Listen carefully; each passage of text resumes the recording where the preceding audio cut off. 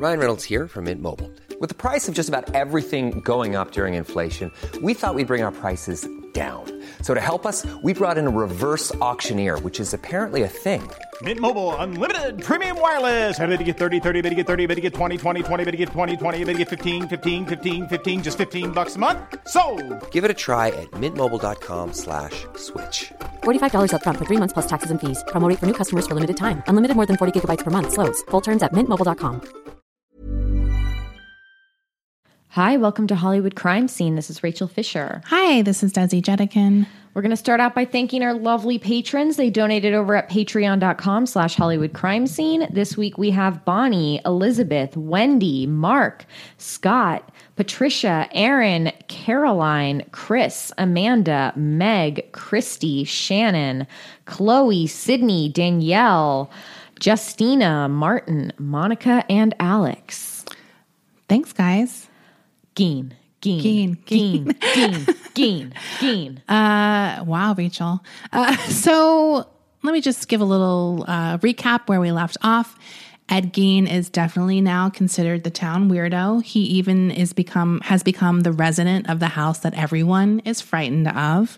He has fallen into a deeper interior world with very disturbing interest. His whole family, including his mother, his beloved mother, have died at this point.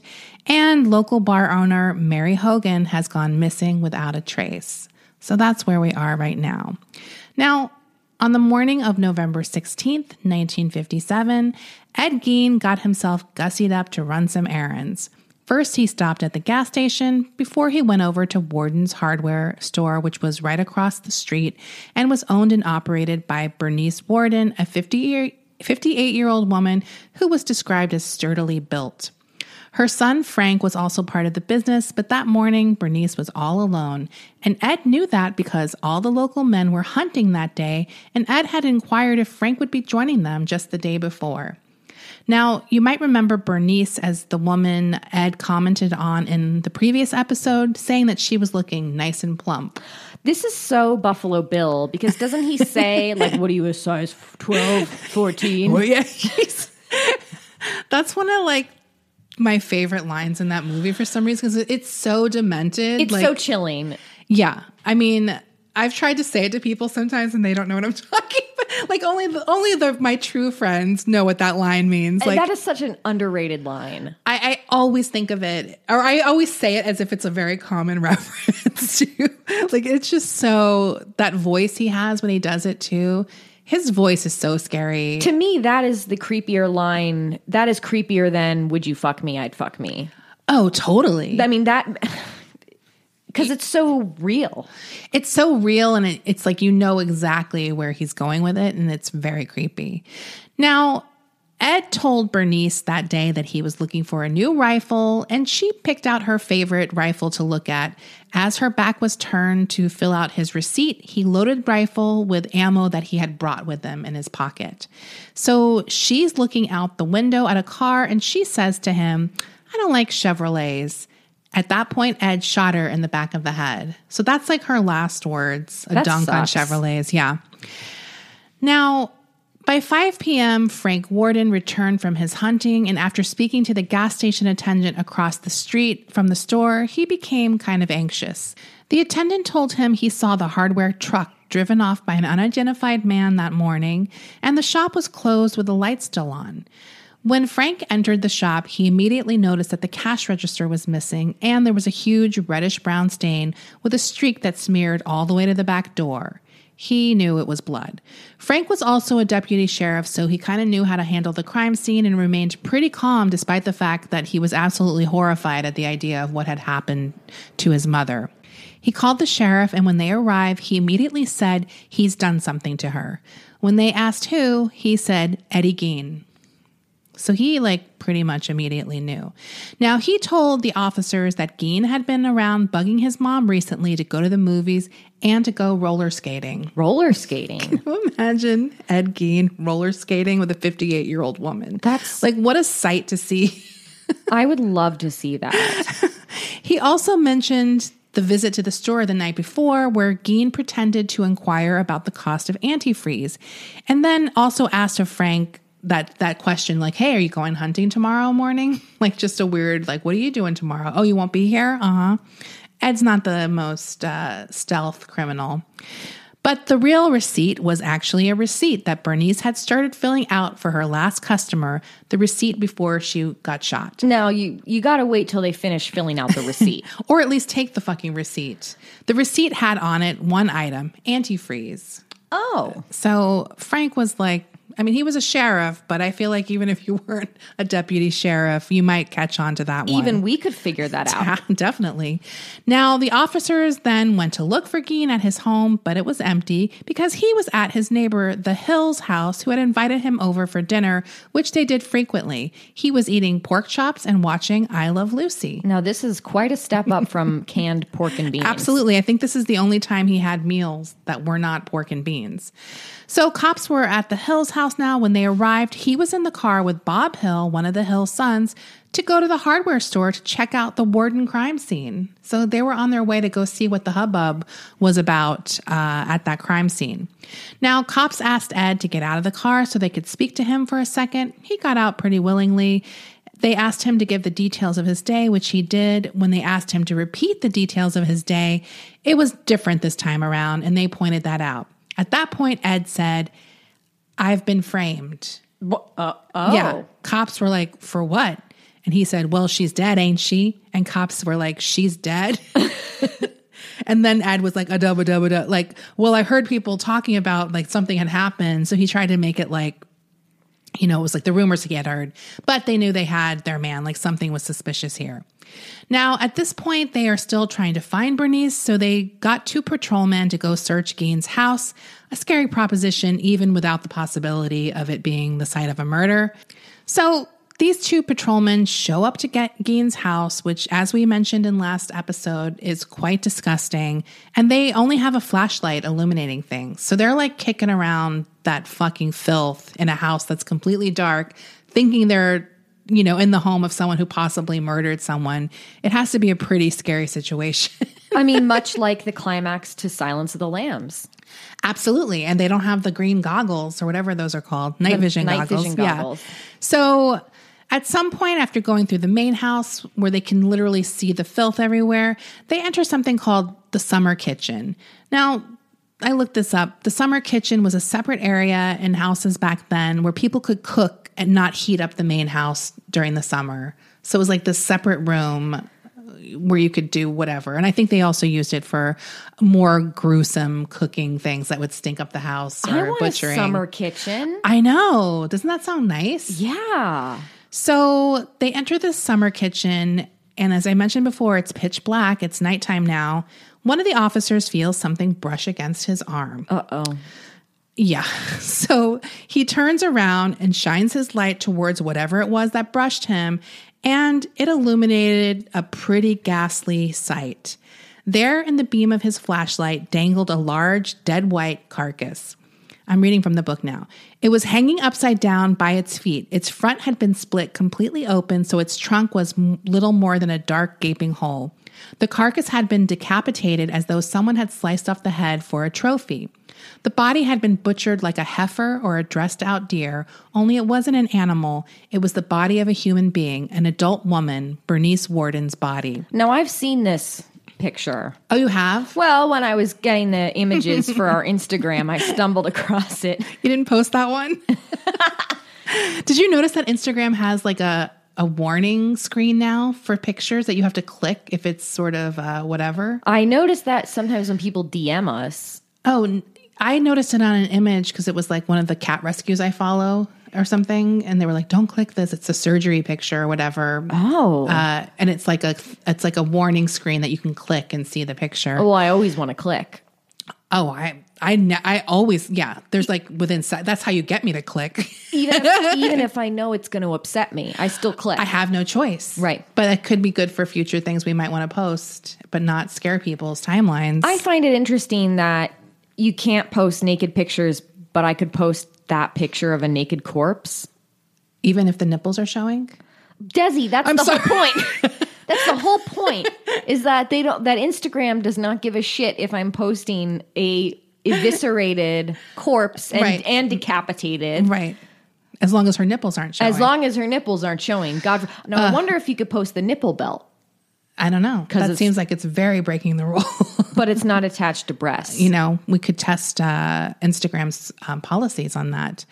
So obviously this site is horrible to look at. The men are literally like, my God, like just like choked with like emotion and like fright. They stumble out of this summer kitchen. One of the men sinks into the snow because it's snowy now at this point and vomits into the snow. Like they're literally sickened to that level. This is honestly such a dramatic search of this house. Just the fact that they didn't wait till the morning. That they're doing it in pitch black. This guy doesn't own any lamps. There's no electricity in the house. Well, I mean, he doesn't own any electric lamps. Yeah. And the fact that it's snowing outside, this is a very dramatic scene.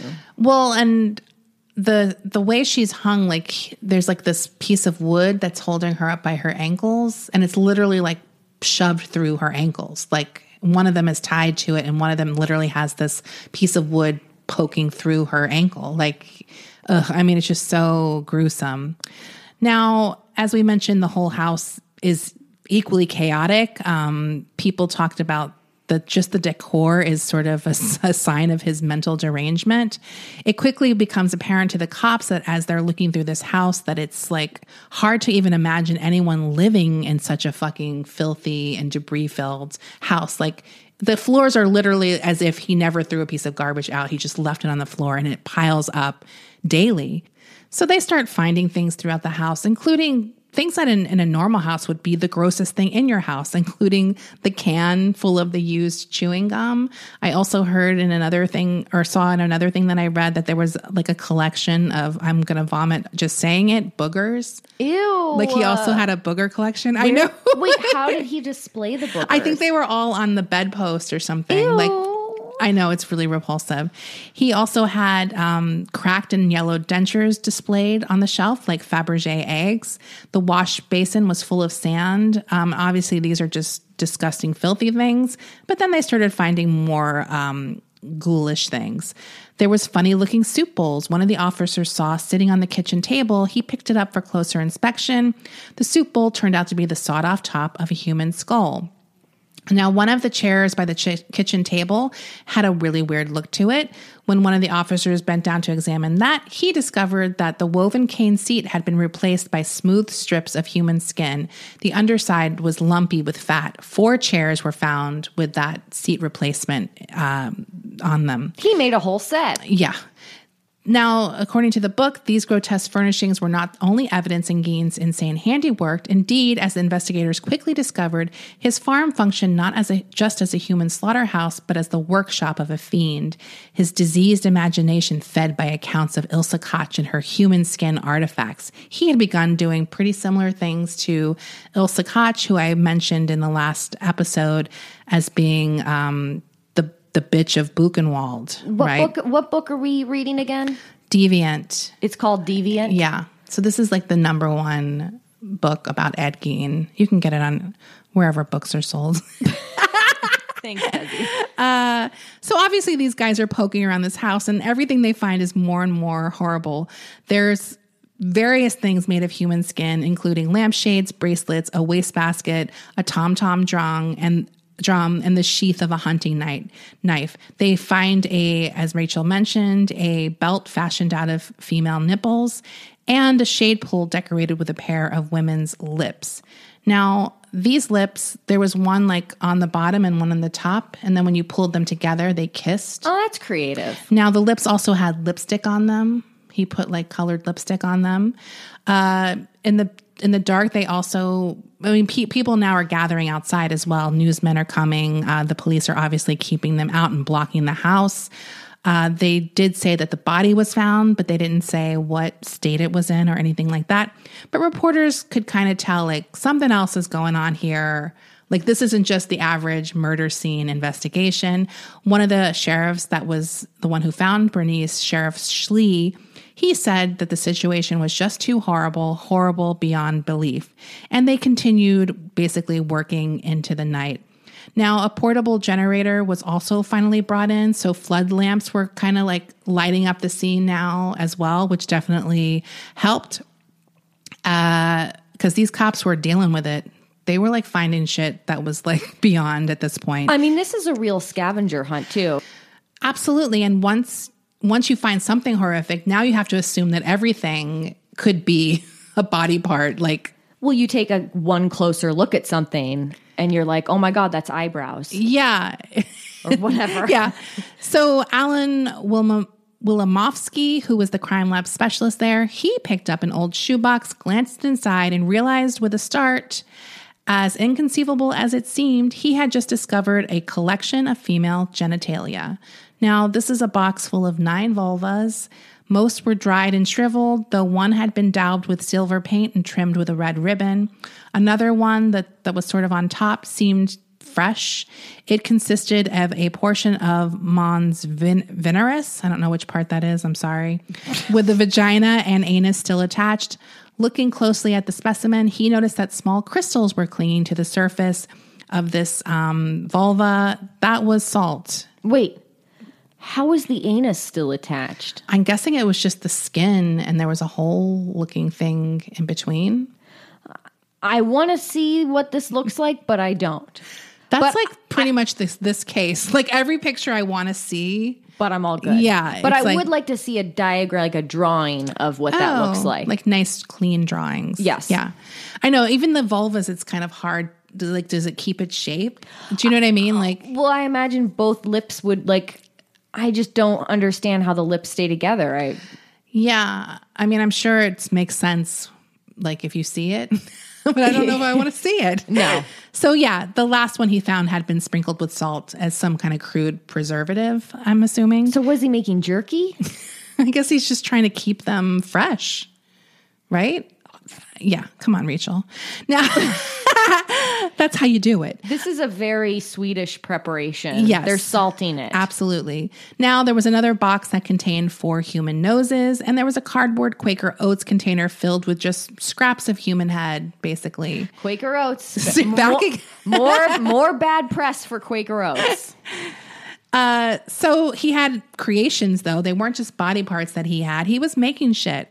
There were several pairs of skin puttees, which are leggings made from actual human legs. I guess they used to call them puttees. Puttees? I never heard it. Wait, leggings made from the skin of human legs. Yeah. Now, the OG leggings. I'm saying Ed Gein invented leather leggings. Pleather. No, but they were real leather. Yeah, they were. Ed Gein, I'm going on record. Ed Gein invented leather leggings. Okay. Which are very expensive. Very. He also had the upper torso of a middle-aged woman that he had made into kind of a vest. He had skinned the top part of her body with the breast included, tanned it, and attached a cord to it so it could be donned as like a wearable vest. I think that they called that the mammary vest in some of the other like books and articles that I read. That's how it was referred to. The most shocking thing they found, although all of this seems pretty shocking, was his mask collection. Now, these masks were human facial skins that had been painstakingly peeled from the skull of 9 different women. They had no eyes, just like holes where they were left, and the hair was usually still attached to the scalps. A few of the masks looked dried out, kind of mummified, and others seemed more preserved. So some of them had been treated with oil as well, and some of them had lipstick on their mouths and looked quite lifelike. That's very Texas Chainsaw Massacre. Oh, yeah. The mouth with the lipstick. Well, and the hair attached to it, that's very Halloween. Yeah. So, I mean, these were identifiable, these masks. Like, if you knew who the woman was, you could probably identify her. Ed Gein was kind of an expert craftsman. Now, I have to say that if he had just found a healthier outlet, he would have been quite the little seamstress. I mean, he's upcycling. Too, yes, right? He is upcycling technically, but I mean, you know what? If things had gone a different way for Ed Gein, he could have, been a atelier. Oh, Rachel. Now, 4 of these face skins had been stuffed with paper and hung on the wall. If you might remember in the last episode, there were kids who claimed to have seen shrunken heads. Those were actually real heads that he created. They were not, as he said, gifts from a cousin who went to the Philippines during the war. So these children, when they came over, yeah, they came over. They saw what he claimed were shrunken heads, but those were real things that he created. Yes. Now, one of the officers found a brown paper sack, and he got his flashlight and decided he was going to look in it. He saw another sort of lump of skin with dry hair attached to it. At that moment, he decided he was going to pull whatever was in that bag out.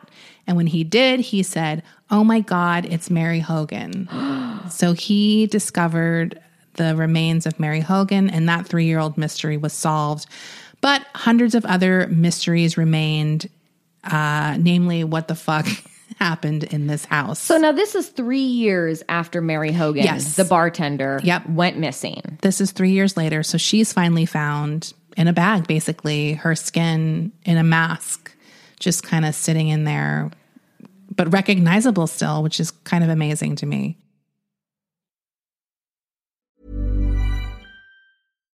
If you're looking for plump lips that last, you need to know about Juvederm lip fillers. With Juvederm Volbella XC and Juvederm Ultra XC, your lip look, whether it's subtle or bold, can last up to 1 full year with optimal treatment and no additional maintenance. Find a licensed specialist and see if it's right for you at Juvederm.com today. That's JUVEDERM.com. Add fullness to lips in adults over 21 with Juvederm Volbella XC or Juvederm Ultra XC. Do not use if you have severe allergies or a history of severe allergic reactions, or if you're allergic to lidocaine or the proteins used in Juvederm. Tell your doctor if you have a history of scarring or taking medicines that decrease the body's immune response or that can prolong bleeding. Common side effects include injection site redness, swelling, pain, tenderness, firmness, lumps, bumps, bruising, discoloration, or itching. As with all fillers, there's a rare risk of unintentional injection into a blood vessel, which can cause vision abnormalities, blindness, stroke, temporary scabs, or scarring. For full, important safety information, visit Juvederm.com. I'm the queen of starting a free trial offer and forgetting to cancel it, oftentimes being charged for months for something I'm not even using. If I asked you how many subscriptions you have, would you be able to list all of them and how much you're paying? If you would have asked me this question before I started using Rocket Money, I would have said yes, but let me tell you, I would have been so wrong. I can't believe how many I had and all the money I was wasting. With Rocket Money, I can see all of my subscriptions in one place, and if I see something I don't want, I can cancel it with a tap. I never have to get on the phone with customer service. They'll even try to get you a refund for the last couple of months of wasted money and negotiate to lower your bills for you by up to 20%. All you have to do is take a picture of your bill, and Rocket Money takes care of the rest. Rocket Money is a personal finance app that finds and cancels your unwanted subscriptions, monitors your spending, and helps lower your bills. Rocket Money has over 5 million users and has helped save its members an average of $720 a year with over 500 million in canceled subscriptions. It's definitely saved me money, and now I can use that money to waste on things I do want. So stop wasting money on things you don't use. Cancel your unwanted subscriptions by going to rocketmoney.com/Hollywood Crime Scene. That's rocketmoney.com/Hollywood Crime Scene. Rakuten's Big Give Week is back with 15% cash back. It's a festival of savings with big cash back at hundreds of stores. Don't miss headliners like Canon, Fenty Beauty, and Dyson. I can't wait to shop for all of my summer fashion and beauty needs, and will definitely be checking out Ulta and Adidas. Rakuten really is the best way to shop. You can really save by stacking cash back on top of other deals, and during Big Give Week, the cash back is bigger than ever.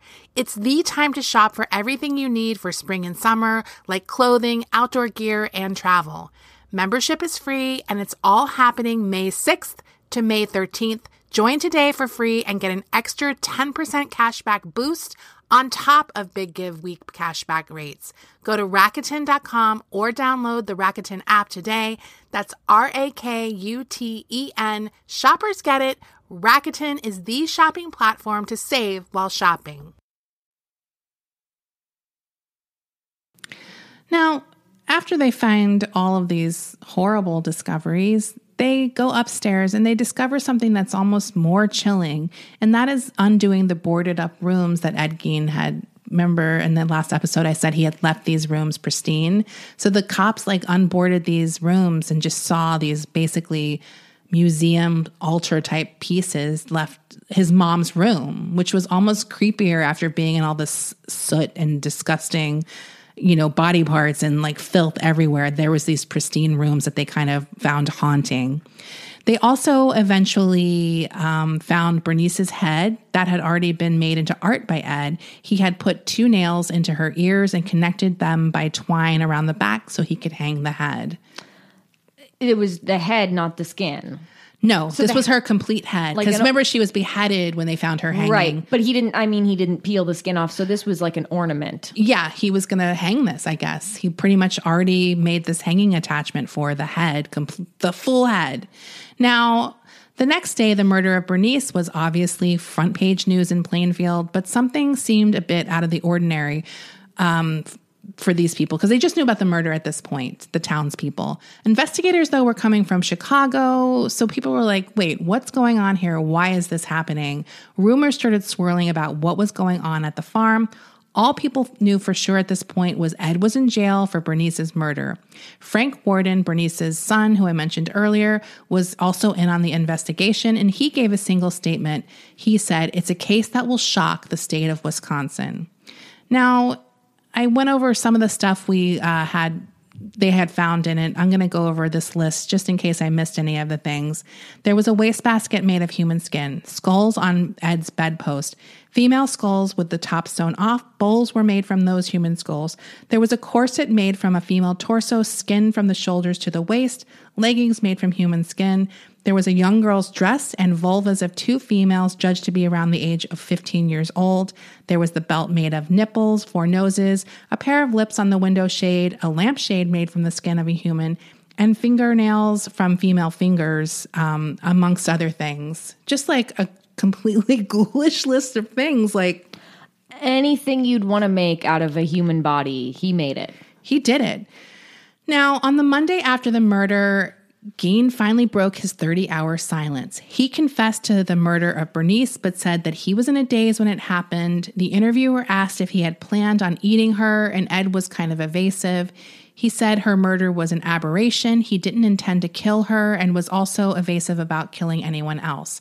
One thing he was very clear about, however, was that all the other body parts were not from murder victims. When the detective asked him where they came from, he answered bluntly, from graveyards. So this is the first time they realized that this is not they assumed this was all murder victims when they're like uncovering this stuff, but nope. He tells investigators that between 1947 and 1952, he made as many as 40 nighttime visits to 3 local graveyards to exhume recently buried bodies while he was in this daze-like state that he constantly refers to when he's doing something like this. On about 30 of those visits, he said that he kind of came to while in the cemetery, and he left the graves like in good order. He described it as being an apple pie order. Like, I put the dirt back. Everything was in apple pie order. He often would dig up the graves of recently buried middle-aged women that he read about in the obituaries. Some of these women he even knew. So if it was like a woman who was like a big old stocky older woman, that was like his thing he wanted to go after. He had his newspaper spread out with the red pen circled around the obituary. Yeah. So if they resembled his mother, those are the ones he took home, and he would tan their skins to make this paraphernalia. So it sounds like he experimented with a lot of different techniques to preserve these items. I don't think he really knew what he was doing, because he wasn't a hunter like everyone in the town hunting. But he, like, from what I read, like, he was sort of squeamish about blood, believe it or not, and like did not like hunting or doing any of that kind of stuff, which I get is bizarre. So I don't know that he knew a lot of things that those guys might have known, like dealing with animal carcasses. So I have no idea, but he had a ton of books. He had like a Grey's Anatomy book. Like, he had tons of anatomy books. So I think he did a lot of research. And I think a lot of people think that he is not that bright, but he actually tested pretty average, and he was like a real reader. Like he read a ton, so he had really huge reading comprehension skills, etc. So I do think he was sort of self-taught. Right. Now, as the crime scene was being investigated, evidence was removed. Reporters were finally like sort of led into this house of hell to take pictures and report on what they saw. One of the articles in particular that gained notoriety because of its descriptions was titled "Incredibly Dirty House Was the Home of Slayer." This was by a reporter from the Milwaukee Journal named Robert Wells, and he was one of the big names to be let in to kind of report on this scene. So one of the things that people, I guess, like is a weird word, but enjoyed about this article was how he really evoked this like dichotomy that was going on in his house. Some of the things he talks about in the piece were there would be a picture of Christ gazing skyward at an angel hanging on the wall next to an eyeless face of a female corpse on the other wall.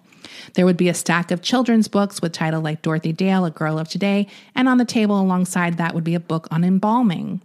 There was a pile of Cracker Jack prizes like plastic whistles, toy airplanes, and that would be on the same shelf as a section of a human skull. So he's just like presenting all these like, you know. I mean, if this scene was in a horror movie, you'd be like, this is too on the nose. This is too hack. Yeah.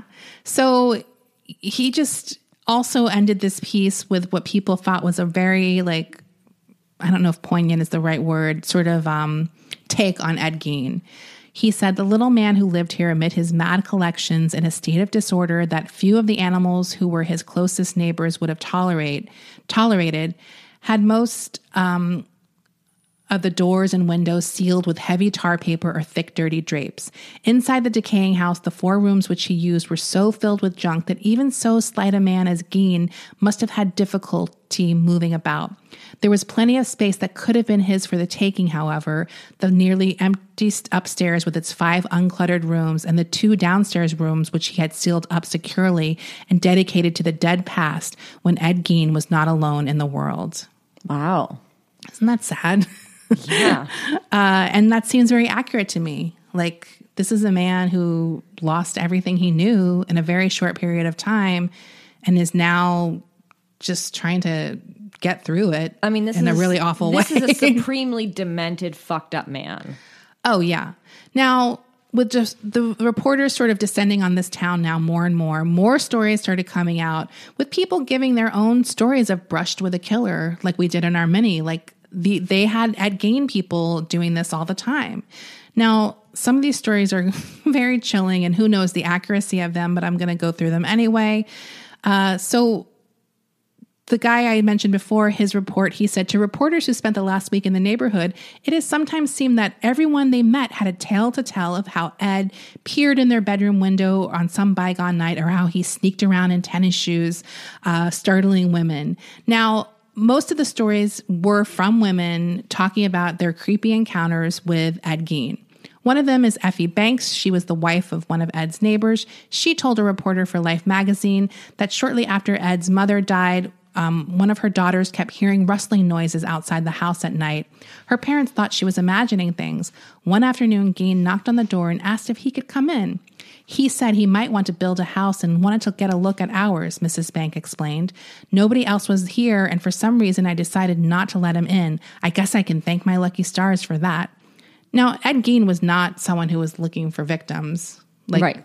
As we know, I don't think these women were in danger. Another one of them recalled that Ed had sort of been hanging around the house after working with her husband on a job. She was in the midst of setting the table for dinner. All of a sudden, she had a funny feeling, and when she turned around, Ed was standing behind her with a big kitchen knife in his hand. She jumped sky high, but Ed said to her he had noticed a string hanging down from the back of her dress and was just trying to cut it off. Jesus. Now, that sounds like a believable story. Yes. Well, it sounds believable in that I truly think Ed Gein thought that he wasn't appearing alarming in that situation. Because he's so socially awkward. Yes. He didn't get the social cues. Nothing. You don't stand behind a woman. Even if there was a string, you wouldn't just cut it off without asking. I mean, it's crazy. But to him, that was totally innocent, probably. Right. Oh, my God. So There's another story about a young girl who was working at a bakery nearby. She said that Eddie came by on her shop like one Friday, the Friday before he murdered Bernice. The two were alone, and Eddie stepped behind the counter, touched her hair, and said, "You look like my mother." Uh-oh. Some other customers came in, and he left. But once she realized what had happened, she broke down in hysterics. I mean, there's tons of stories that are along these lines. Like everyone had this story where he's with, holding a butcher knife.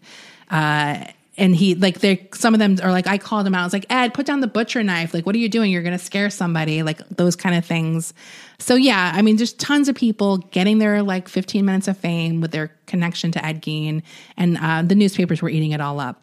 Now, another story that is definitely untrue in my opinion, but was a huge fucking story when it broke was the headline was 300-pound man recalls pinch and remark by Gein. Now, this appeared in the Milwaukee Journal, and it was a man selling his story. He was a 300-pound barber who owned a farm near Ed Gein, and said that Ed at some point came towards him and pinched him on the belly and said, "You'd be just about right for roasting." Oh. As we all know, Gein was not a cannibal. Right. Like that is a common misperception, and I think a lot of people made that leap. Yes. So this story just seems clearly untrue for me. Now, eventually, Gein admitted to stealing from 9 graves from the local cemeteries, and the police didn't really believe him at first. They're like, yeah, right, these are murder victims. They actually investigated these graves, and they had to get permission from the families to dig them up. Horrific.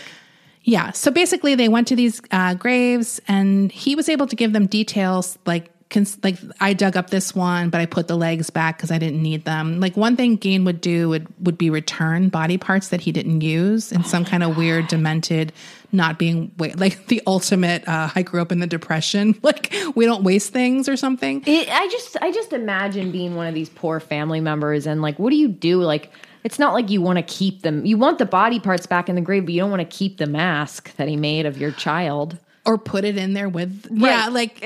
Yeah, like it's you have weird. to throw it out, right? I guess. I mean, this was a very traumatic experience for these families. I'm just obviously, saying overall, but I am curious about this dilemma about what happened to these body parts. I don't know. I mean, I don't have like a lot of. I don't know. I have no idea. I just know the whole town was in an uproar about this digging up the graves. But the families did give permission, and basically, it proved that Gein was telling the truth. Like these bodies had been dug up. Some of the police, the reason they didn't believe them wasn't just not believing him because he seemed insane, but like... Well, and he also did kill Mary Hogan. Yes, but it was also that he was so small. Like he was a very small man, like not like I think average height, but like thin. Like saying that they don't believe he could have dug up 6 feet. But the bodies were actually not as deep as 6 feet, which helped. And he would get them when their dirt was fresh still. Right. Because he would often go in right when they were buried. So some of them are only partially dug. There's some like way they do it. I don't know. So basically they're like, okay, yeah, this guy's telling the truth about digging up these bodies, which is not like as big a crime, obviously, as murder. Now, he did finally confess to Mary Hogan's murder, but he once again claimed he had hardly any memory of it. And he was in that trance-like state again during those moments. What about the Bernice?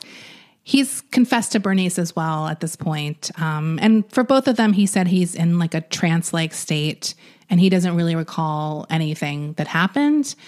But at this point, something else starts horrifying detectives even more. They realize now that Ed's purpose for those body parts outside of just this ghoulish collection, soon after his mother's death, Gein said that he began to create a woman's suit so that he could become his mother to literally crawl inside of her skin. So they hadn't quite put that part together yet. Now, how this came about is one of the investigators finally just asked him if he had ever used the skins as masks himself, like placing them over his face. And Ed said, I did that. That I did. He also asked him, like, did you secure it on your face with a cord? Did you wear it for a prolonged time? Ed said, not too long. I had other things to do. The skin masks weren't the only things, though, that Ed actually wore. Like, I guess at that point they had just thought he made them, but he was wearing these things. He also said that he would wear the memory vest with the leggings in crudely stitched together, like fashion. and cover his penis with one of the preserved vulvas. Then he would sort of be covered top to bottom in this corpse costume. At that point, he would parade around his house in this woman's suit. And on warmer nights, he would go outside and dance under the moonlight wearing it. Wow. Can you imagine seeing that? Oh my God. What if you stumbled upon that? You wouldn't even, because your brain wouldn't process that was human parts. You'd be like, what is that? Also, if it was like, you knew it was like the weirdo guy. You're Yeah. like, what is the weirdo guy dancing outside? Like just alone, that alone is disturbing, right? Totally. Just to see him out doing anything at midnight. He also went into like other details about how he got ideas for certain things, including the skulls, using the skulls as bones. He had read about that, that was an old Norwegian style of drinking mead. So he had all these like historical references for why he did things and why he chose to preserve things. He did mention the vulva, that some of them would start to go green, even though he tried to preserve them. And that's why he did use the silver paint on one of them I mentioned earlier. To cover it up? He thought that might help preserve them, I guess. So an interesting thing about Geen is he would get very hungry during these confession sessions, and they would bring him things like apple pie with a slice of cheddar on the side. Cheddar. That's Yeah. a thing. It is a thing. I've never had that before. I think we talked about it before at some point. I don't know if it was on a show. We must have talked about this before, Yeah. because the first time I ever saw that on a menu, I was floored. Now, another funny detail is that one time he complained that the cheddar was too dry. Like they didn't melt it all the way? I have no idea. Like maybe the cheese was dried out in the fridge. Well, look, he's from Wisconsin. He knows his cheese. Absolutely. It's funny, though, that he's so picky, considering he lived off of beans for like 10 years And or I'd whatever. have to imagine the place, not only the beans, but the body parts. You would think that house probably stunk. I mean, you'd think. How do you even have an appetite?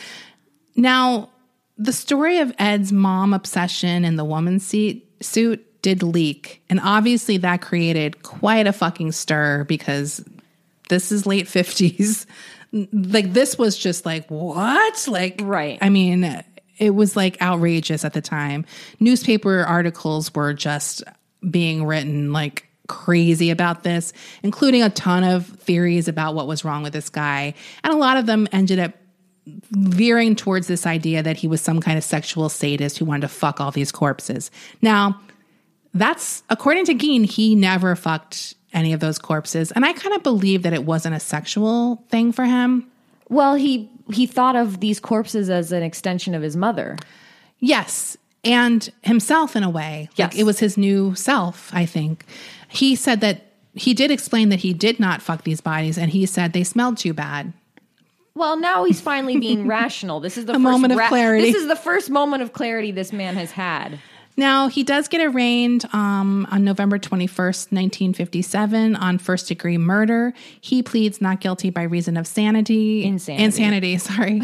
Yeah, I'm not guilty by reason of sanity. Because it was I had to kill that guy, like some woman. So now, this is like one of the OG trials of the century. This was like a huge deal. Every newspaper was at this early like days of this like hearings and stuff like that. He was like a celebrity. They all wanted to get an interview or a juicy quote from this madman. But he was quite boring. I mean, what? And like, he's not saying anything interesting, Ed Gein. I'm just saying he's not boring because he did all this crazy shit, but he's not like a juicy interview. Like, unless it's the police. Right. He's not going to give an interview to the newspaper and be like, and then I did this. Like, one of those kind of like interviews. You don't think so? You think he would? I mean, I'm just listening to what you're reading from the book. Or what Yeah. you said, learned. Well, that's my thing. I'm just shocked. But I guess it makes sense because he wasn't, like you said, he wasn't a sadist. He wasn't necessarily like, oh, I'm going to say these outrageous things. Yeah, he wasn't that type of person. He was like a meek, quiet person outside of this obviously insane things that he did. I just feel like there was this idea of who he was, this sexual sadist, like, you know, charismatic something that just did not exist. Well, like I was trying to say is like he wasn't trying to get a rise out of the press like we see with a lot of other... Right, like a Richard Ramirez or someone who Yes. really liked the attention. Yes. This was not him. Now, another person very interested in this story during this initial trial is a writer named Robert Bloch, who I mentioned wrote Psycho based on this story alone. He was inspired by Ed. He started working on the story during the aftermath of these revelations about Ed. And he started focusing in on a murderer who was obsessed with his mother. And he also figured out a way to make it work in the book because the character is obviously an introvert.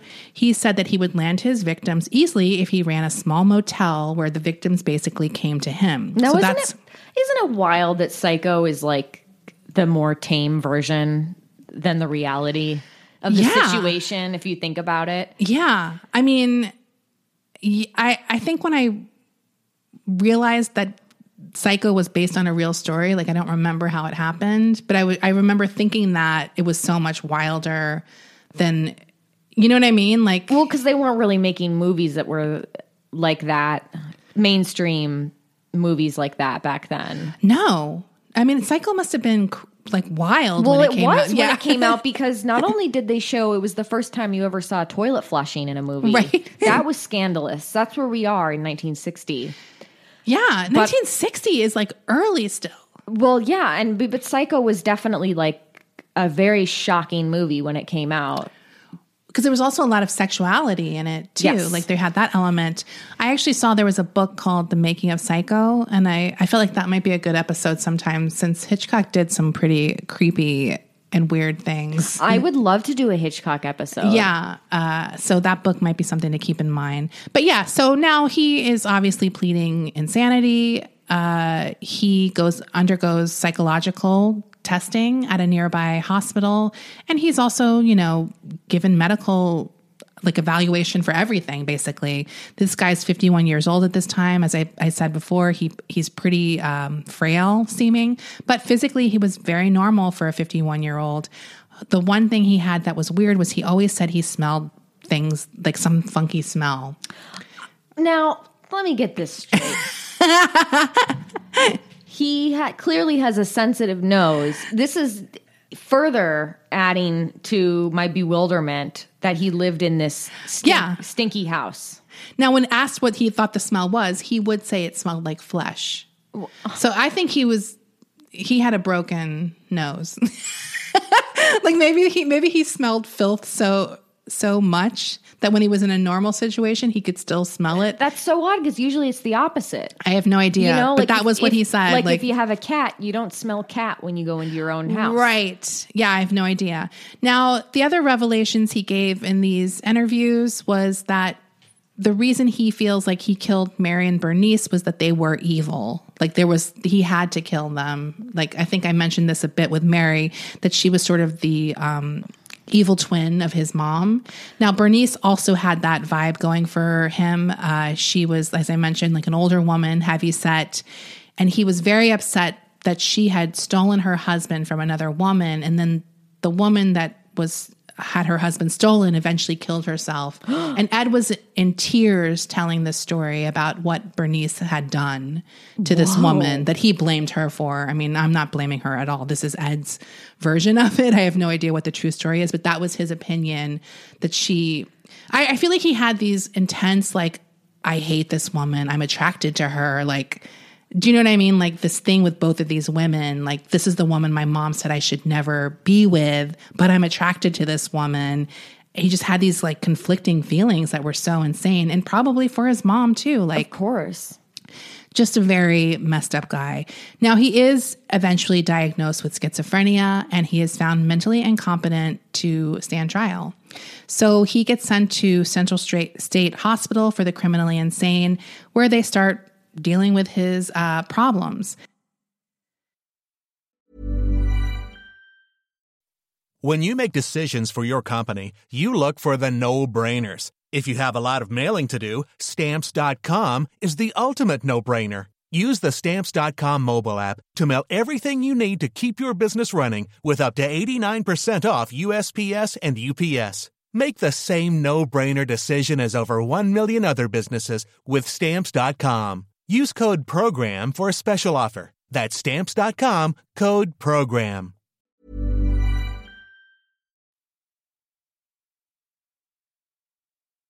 Now, the Milwaukee Journal had a vote for Story of the Year. Well, how can you top this? The Ed Gein case did win Story of the Year. I wonder what was up. I need to know. I can tell you what it was up against, Rachel. It was up against the Milwaukee Braves winning the World Series. They were the Braves at the time. The death of Senator Joe McCarthy, who you might remember from the House Un-American Activities trials in Congress. He's a real jerk. And there was also an Asian flu outbreak during the time and the adoption of daylight savings time. Those were all in the running for Stories of the Year. Big stories. You can see why Gein might have won. Yes. Not too stiff of competition that year. Now, Ed is doing well in the hospital when he gets there. He's finally feeling better. He gains weight because he's eating more food. And he says that he's very happy there. Now, Ed's house and the whole property are eventually going to be put up for auction. All of the possessions in the house were also going to be auctioned off. Now, which possessions? Whatever's there, I guess that wasn't part of the crime scene. Okay. So just junk and shit lying around. But who the hell knows? They might have missed something, right? Unfortunately, or fortunately, on the early morning of March 20th that year, the house is destroyed by a fire, and it pretty much looks like it was arson. Ed's response to finding out that his house has burned down is him shrugging and saying, just as well. I mean, I think it's a good idea. I think it's a good thing that the house burned down because there were sort of rumors that someone was going to turn it into like a house of horrors and charge admission to go in. I wouldn't doubt it. Yeah. Now, there was also... in this auction, they did auction off his car. It was a 1949 Ford sedan that was the car he was driving the day of Bernice's murder. He was seen driving that around town. This got into a bidding war with 14 people bidding on it. I only wanted to tell this story mainly because in the end, the person who won the auction was identified as the Koch brothers, or the Cook brothers or the Koch brothers, but no one said the Koch brothers. Koch brothers. Spelled like the Koch brothers. Yes. Now, it's pronounced Koch. Yes. But was it one of the Koch brothers? No, it wasn't. It wasn't even a Koch, or Koch brother, no matter how you say it. It was purchased by a man named Bunny Gibbons, who was a carnival sideshow operator. He bought the car that Ed supposedly used to haul victims in, and he made replicas of Ed and his mom to put in the car and charged people 25 cents to see it. Did they get to ride in the car? No, they just got to look at it. Well, I would imagine, you would let the patrons pose, sit in the car with them, like in the back seat, maybe? I don't know. Maybe that would have been more money. Or maybe people didn't want to go in. I don't know. So...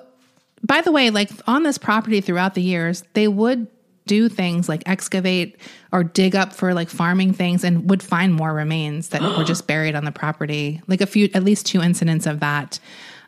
So yeah, it was a creepy spot. Now, in 1968, doctors did determine that Gein was now mentally able to participate in the defense during a trial. So he does go on trial again, or at least briefly. Now, the guy I mentioned earlier who was vomiting outside of the place when they found Bernice's body, his name was Schlee. He actually, at some point during the initial questioning, assaulted Gein by banging his head and face into a brick wall. And that was what led to Gein's initial confession being ruled inadmissible, even though the attack had nothing to do with coercing a confession.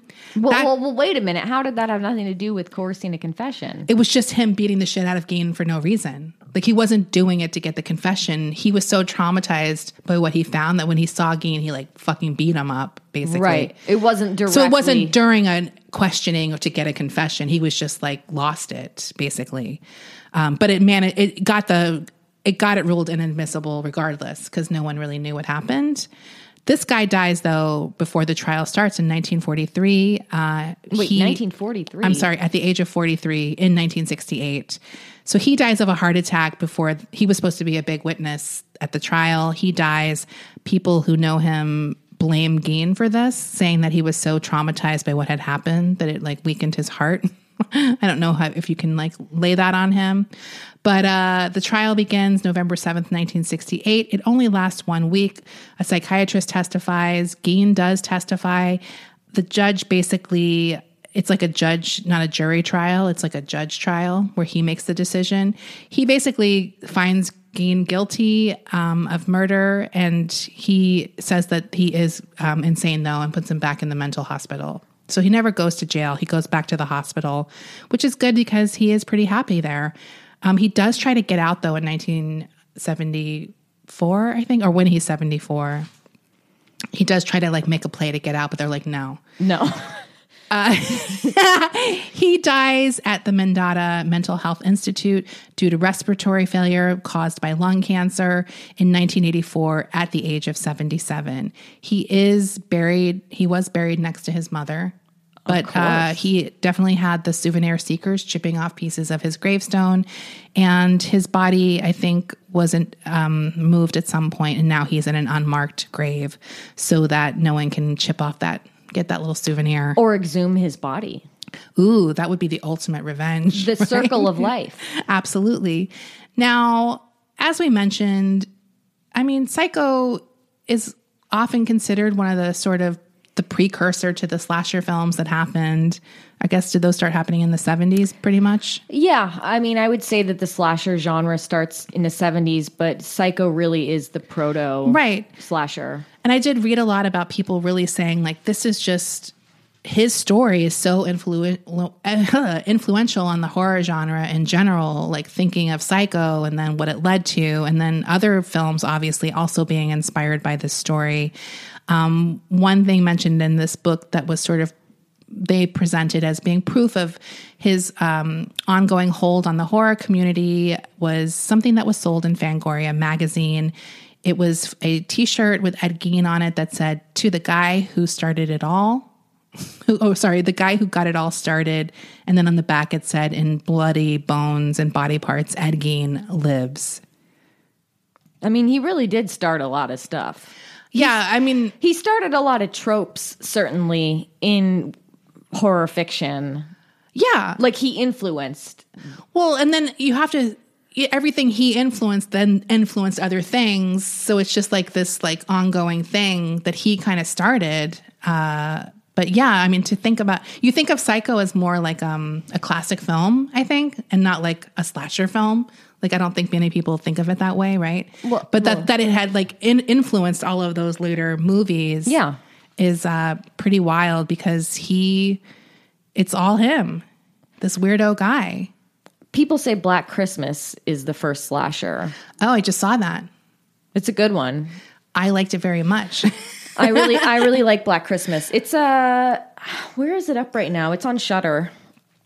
It's also on Criterion. Right, that's right. But the other wild thing though is he was not a slasher. No. Like, so the character of Norman Bates, obviously based on him, it turned it into another thing. And I think that's where a lot of misconceptions about Ed Gein's crimes come from, you know? Well, just like that people say he's a serial killer when technically you got to kill 3 people. Is that the rule, 3? Yes. You got to kill 3 people before you're considered a serial killer. Is there no other criteria? Like, does it have to be... Usually it's like... I feel like there has to be a psychological like impulse too, right? Well, then there's the difference between a serial killer and a spree killer. Right. A spree killer is someone like... who kills a bunch in a short period of time. Like Charles Starkweather. A bunch in a short time. Yeah. Like Charles Starkweather and... What's her name? What was the girl's name? Carol Fugate. Carol Fugate. Yeah. So, yeah, serial killers don't fit that criteria because they have like their rituals and they wait periods of time. Right. There's like a cooling off period. But he did have that trance-like state. The trance-like state? Yeah, that a lot of killers talk about. I wonder what would have happened if he didn't get caught. Would he have... I mean, it's just interesting because it seems like his MO was more grave robbing. And he didn't seem particularly good at the murder part. Well, do you know he what I mean? He got caught so quickly. He didn't even try to cover it up, though. Like, most serial killers make an attempt early on, at least, to kind of cover their tracks a bit. And then they get sloppy at the end sometimes. Right. Like, yeah. I just do think the MO is so different that makes it so odd to me that he did kill these two women because, I mean, he just happened. I mean, but he could have gone on to kill more women because he could have conceivably thought, oh, this woman's also evil. Right. And I have to kill her. Yeah, I feel like he could have possibly been a serial killer, even if it was always sort of never his plan, right? Like he gets these weird impulses. That's like a disorganized serial killer. I mean, he clearly, though, was mentally ill and had a lot of suffering going on and fucked up. Like, in addition to the schizophrenia, he has this fucked up mom relationship. He lives in squalor. Like just so many things fell on him. Like I said before, this guy never stood a chance. Yeah. We will never know if it's nurture or nature with this guy. He's just such a one-of-a-kind case that it's just endlessly fascinating. Do you like my Ed Gein picture on the wall behind me? Oh, I didn't even know that was him. I got this. Oh, the hermit. Yeah, it's like a tarot. It's a postcard that I got at the Museum of Death, and it's a tarot card type thing. And it's a picture. It's a drawing of Ed Gein robbing a grave, and it says the hermit. I like that art. It's good art. And then I also have Gacy next to him. Gacy I recognized. Yeah, he's pretty recognizable. Yeah.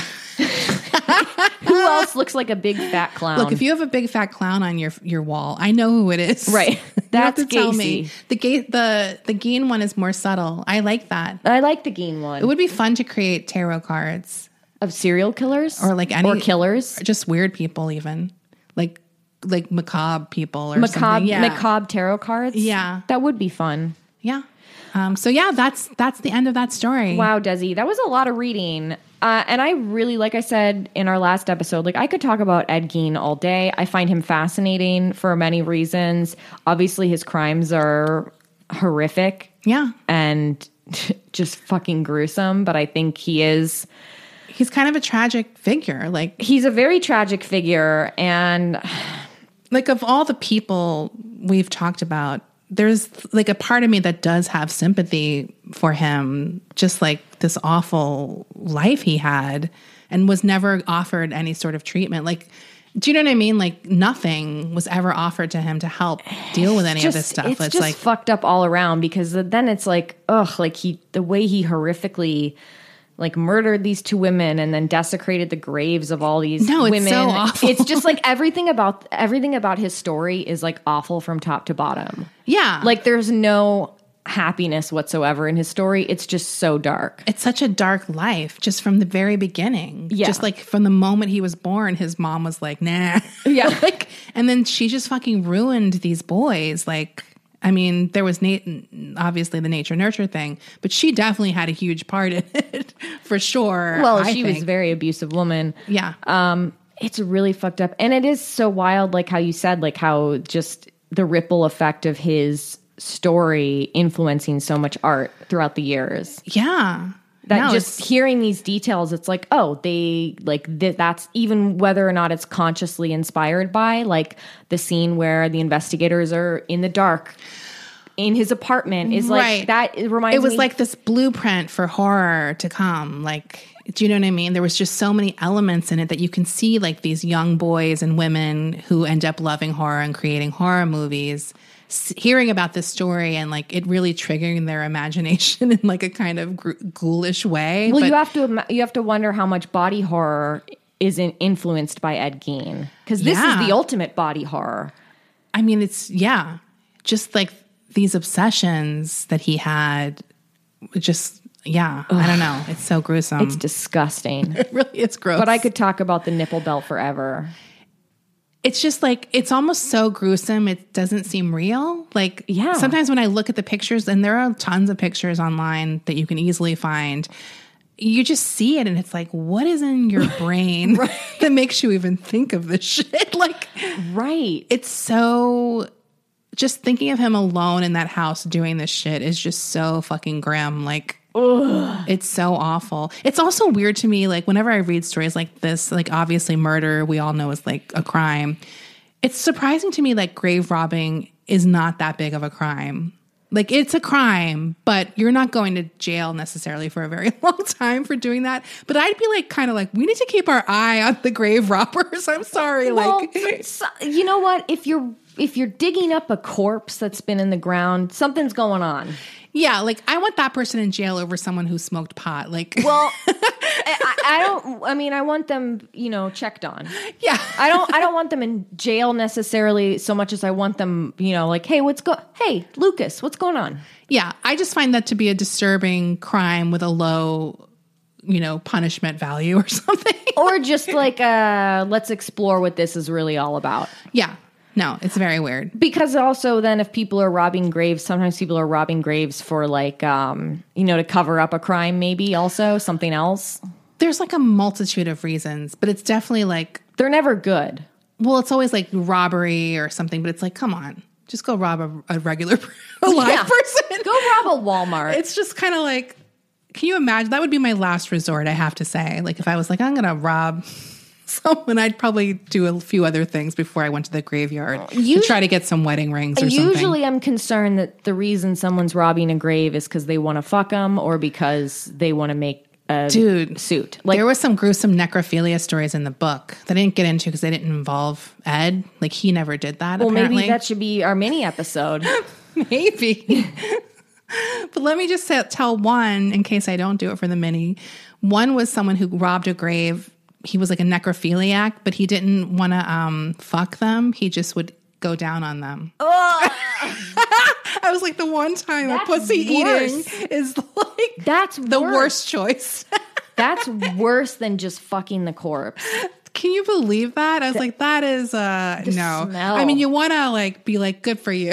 You eat that pussy. You know what? But sometimes guys can take it too far. Sometimes too much of a good thing is a bad thing. And that is a bad thing. Yeah, pretty bad. Pretty bad. Ugh. So, yeah. All right. We'll post another pic. Well, I'm glad we ate dinner before this. Yeah. Not like Ed Gein. I can't talk about this while eating. Right. Eating apple pie and dry cheese. We did, Desi and I did talk briefly about doing some kind of ghoulish menu. Oh, yeah. That we want to host a 2-person dinner party. 3-person, Brendan's invited. Sure. At some point. Yeah. We'll cook for him. We'll do a dinner party. We'll do a 3-person dinner party, and we're going to make a very ghoulish meal. Inspired by our shows. Inspired by our shows. I was thinking, I said, we could do like, some of like elevated last meals sometimes. Oh, yeah. That we've taught like Gacy's fried chicken and strawberries. Like, yeah. Desi, make your strawberry shortcake. Right. And I'll make fried chicken. Okay. We'll do like gourmet versions. We'll do homemade pork and beans. This is a very healthy with project. Apple pie. Yeah. All right, guys. Okay, bye. Mini episode's going to be late this week, but it will be up there. Okay. Okay. Bye-bye. Bye.